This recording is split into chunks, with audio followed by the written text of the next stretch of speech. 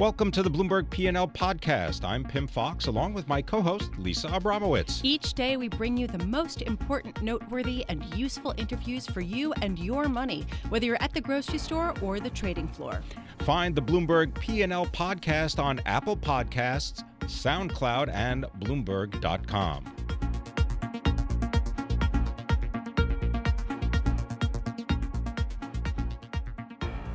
All right, so let's actually get a sense of exactly what we are expecting from those tariffs. Andrew Cosgrove joins us now. He's a senior analyst for energy and mining with Bloomberg Intelligence. Andrew, what are we expecting to hear? I don't think anybody really has a clear-cut expectation on what we're going to hear. I think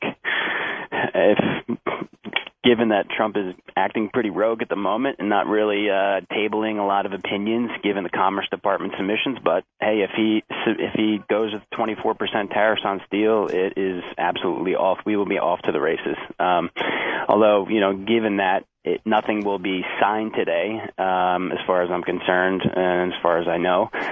So it doesn't mean that everything is set in stone, so to speak, but it certainly will help put a floor under some of these stocks, steel specifically, aluminum less so. I think we're a little bit less bullish on the aluminum decision because the U.S. market is in a structural deficit, so we need imports to satisfy our downstream industry. And if those imports or exports to the U.S. do not have a home in the U.S., then they just sit on the international market and will suppress prices. All right, but just take a step back. And why is President Trump expected to make some kind of tariff announcement today?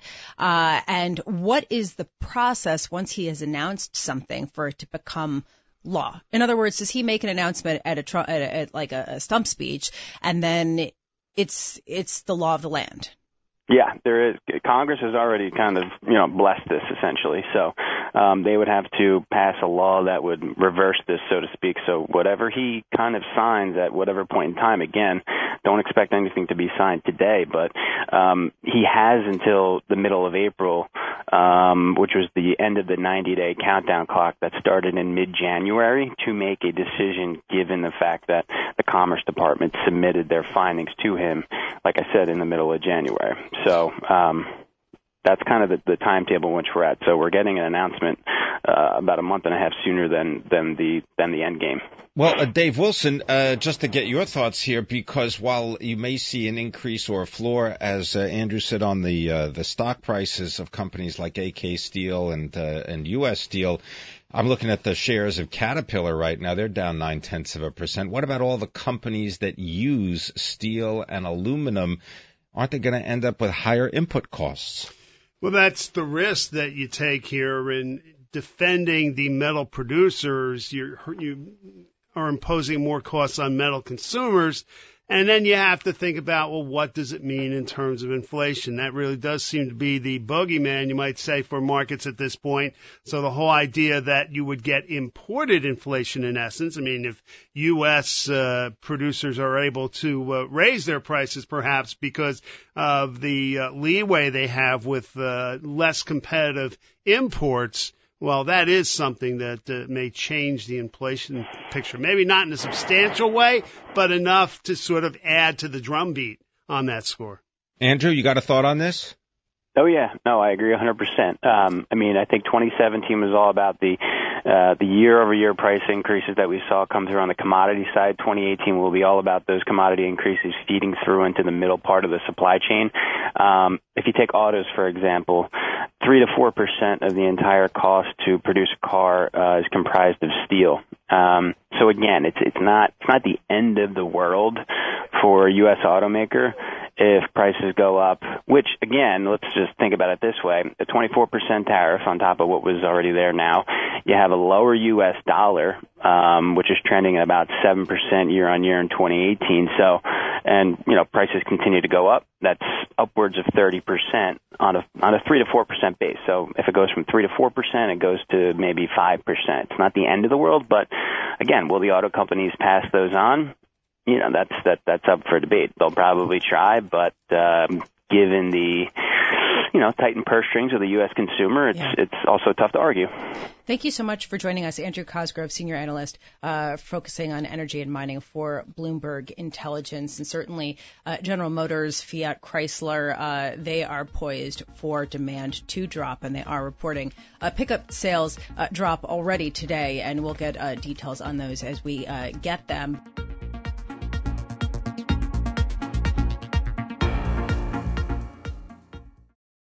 Hi, I'm Ron Kraszewski, Chairman and CEO of Stifel. Financial advisors, if you're not growing your practice, you're losing market share. Stifel is a growing, entrepreneurial, advisor-centric firm built for successful advisors like you. Imagine having the resources of the largest wirehouses and the support of the boutique shops, but none of the bureaucracy to get in the way of you serving your clients. At Stifel, it's your business, your book, your clients. I always tell the advisors we're recruiting, I want you to come to Stifel and double or triple your business. Most of them laugh and shake their heads, but I'm serious. Don't take it from me. Take it from Stifel's #1 finish in J.D. Power's 2023 U.S. Financial Advisor Satisfaction Study. So, there's a reason why 148 financial advisors joined Stifel last year. Come join us and find out why Stifel is the firm where success meets success. Visit www.choosestifel.com. Stifel Nicholas and Company Incorporated, member SIPC and NYSE.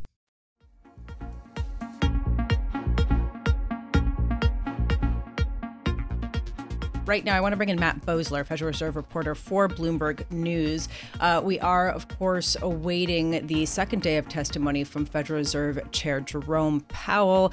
Matt, how much does it matter that we got very solid personal income data as well as jobless claims showing that the rate has fallen to the lowest for a week in almost 50 years? Yeah, not bad, right? I think the bottom line is that it's just going to reinforce the message that he gave on Tuesday, which is that we've seen an improvement in economic data since December, the last time the Fed put out rate projections. And so in 2 weeks, when they put out new rate projections, there's a chance that, those rate projections could go up based on that improvement. Nothing we saw this morning really knocks them off that path.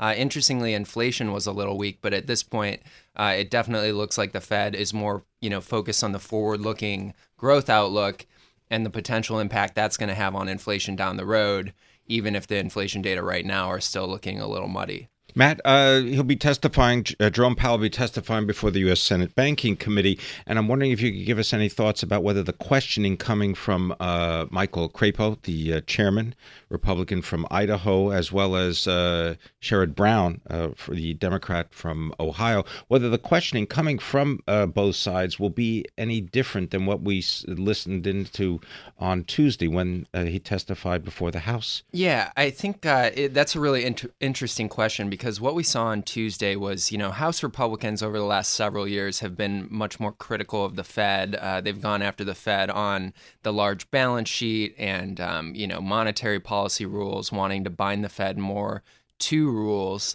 And I think there was some question about whether that was just because, we had a more democratic Fed leadership in the likes of Bernanke and Yellen. Now we have Jay Powell, who's obviously a Republican, but he was not spared from those same criticisms that his predecessors got from House Republicans. So, the Senate tends to be a little friendlier. We'll see how that goes for him. Dave, it was notable the last time that Federal Reserve Chair Powell went before Congress members Tuesday, the market did move. He did cause a reaction. Stocks went down. Do you think that he will cause a similar reaction today if he reaffirms his stance in a solid U.S. economy?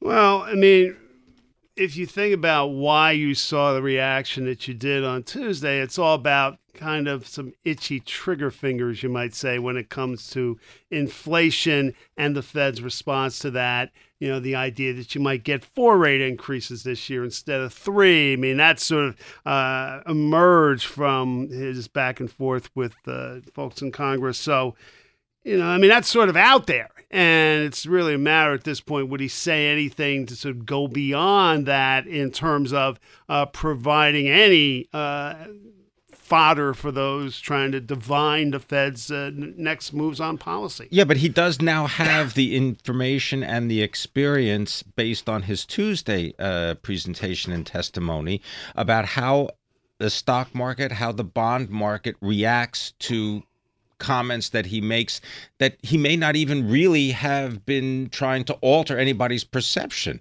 That, in other words, he sees what the reaction is, and now what? Do you think that it's possible he'll modify any of his responses? Probably not. It's interesting because going into that hearing, we had so many weeks of rising interest rates pricing in more and more Fed moves. And so, for Jay Powell coming in at the end of that rise in interest rates and saying, well, kind of hinting that they might go 4 instead of 3 times this year, most of that was already priced in. So it would be even more surprising if he reiterates that message today and we see a market reaction. But you said priced in. You mean even before his testimony? Yeah, it was getting more and more priced in, right? I mean, you almost had 3 rate hikes fully priced even before his testimony, which obviously indicates a significant probability of doing more than that. So if you look at the data now, if you go on the WIRP function today, we're at about a 1 in 3 chance already that we get 4 or more rate hikes this year. But I'm saying that's what's different. Yeah, no, absolutely.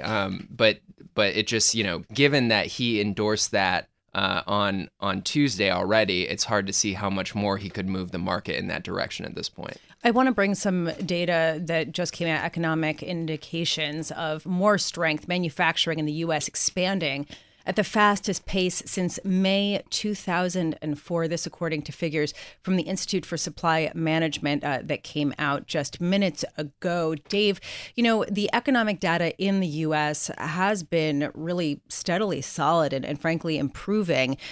Are we seeing, and we've talked a lot about earnings coming out, we're coming to the end of this earnings season. Is there an expectation that this will continue? I mean, were earnings better even than this economic data? Well, sure. I mean, when you consider S&P 500 profit growth is looking like 16% at this point, I mean, that's saying something. And, that then you add in terms of this year, the effect of the tax cuts that were made. Here, I'll give you the I'll give you the stats. 20%. 75% of the companies for the S&P 500 have been reporting earnings that are ahead of estimates for the fourth quarter. That's a little bit higher than we've seen historically. Right, that's just to put that into context, more than 90% of the companies in the S&P 500 have already reported their results. Well, yeah. And you're seeing it on the top line as well. I mean, with more companies than usual coming out ahead on sales. And that's where if you want to talk about how business is doing and how the economy is doing, I mean, focusing on the top line makes a whole lot more sense because, you don't have the issues of stock buybacks and whatnot that can influence the bottom line. Yeah, and right now, just to let you know, Federal Reserve Chair Jerome Powell is giving his introductory speech. Matt, is the Fed getting behind the curve? I don't think there are really any indications of that, certainly not in the inflation data. Again, the inflation data this morning were actually pretty weak. And, sort of these pro-cyclical components of inflation that we've been talking a lot about, the ones that ostensibly respond the most to tightening labor markets are all going in the wrong direction for the most part. So, there's the key question continues to be, will the Phillips curve eventually reassert itself? The Phillips curve, meaning that the lower the unemployment rate goes, typically the higher the inflation rate should go. It's an inverse correlation between inflation and unemployment rates. Carry exactly. on. So if you look at what the Fed is saying right now, what Jay Powell is saying, the whole Fed story is that, we're getting bigger than expected fiscal stimulus. So that's going to lead to faster than expected economic growth, which in turn is going to push the unemployment rate down faster than we previously thought, which should put more upward pressure on inflation. But, there's nothing new here in terms of the unresolved question of whether that sort of Phillips curve relationship is actually going to reassert itself. It's just that we now have a bigger impulse, if you do believe the Phillips curve is still operative, which most of the Fed do. And so that is why they are speeding up right now, even in the absence of any pickup in inflation. Well, one thing just to mention in terms of the economy is that there is a shortage of truck drivers. And we know that commerce in the United States depends on trucks. I believe it's somewhere in the order of about 70% of the nation's freight volume by weight moves by truck. And if you don't have people to drive those trucks, you're going to have to pay those that do more, and you're going to have to pay more for those that may want to get those jobs in order to attract them from something else. Well, and Dave, to that point, I mean, how much are the wage increases that we are seeing, even if they're not, runaway by any means, how much are they eating into the profitability of some of these companies? Not so much at this point. It's a question of, does it broaden out? I mean, bear in mind when a lot of companies talked about what they were going to do with their tax cut money. They decided to give bonuses to workers rather than increasing annual wages. So it's a one-time deal, which minimizes the effect going forward. I mean, that said, the kind of issues that Pim's been talking about, given how low the unemployment rate is, it's something that's got people's attention. And there's no doubt that in some areas of the economy, trucking being an example, that you are going to see higher wages. And in fact, it's already started to happen. So, Matt, just look going forward, what are the sort of key words that we're waiting for from Jay Powell? What are you watching for? So I think, it's going to continue to be an interesting discussion about the fiscal stimulus, when they ask him what, that is going to do to Fed interest rates. I mean, you saw that a little bit, and we talked about it on Tuesday beforehand. This is really becoming quite politicized. And so you had some Democrats in the House Financial Services Committee trying to push Powell to say, well, doesn't this, ill-timed tax cut mean you're going to have to raise rates more quickly, and that's bad, et cetera, trying to box him in that way. And he kind of avoided that. So I think that is the first thing. And then the other thing is, do we get more of a substantive discussion about the inflation target and whether he thinks 2% is really an adequate target, or if they need to move to something more robust like a price level targeting regime. We didn't really get into that much on Tuesday, but that is definitely one of the biggest conversations in Fed circles right now. Well, just to put it into context about the incomes and spending, we got the report today, right? Yeah. And after-tax income jumped 0.9%. That's the most in a year. That's according to the Commerce Department. That's just released this morning. Yeah, and real disposable income increased the most in about 5 years. That's when you strip out different inflation measures. So it does seem to be that wages are increasing. But is it enough? And does it really get completely offset by the higher rents and the higher medical costs? Because whenever I hear disposable income, I have to wonder, is it really disposable? Because some of the same measures that we've used in the past perhaps don't work That's quite true. the same. Yeah, indeed. Dave Wilson, Bloomberg Stocks editor, columnist, and blogger at MLive Go on the Bloomberg. Thank you so much. Matt Boesler, we know you have a busy day ahead of you of Fed watching, Fed tea leave reading. Matt Boesler, Federal Reserve reporter for Bloomberg, also joining us. Thank you so much. Thanks for listening to the Bloomberg P&L podcast. You can subscribe and listen to interviews at Apple Podcasts, SoundCloud, or whatever podcast platform you prefer. I'm Pim Fox. I'm on Twitter at Pim Fox. I'm on Twitter at Lisa Abramowitz1. Before the podcast, you can always catch us worldwide on Bloomberg Radio.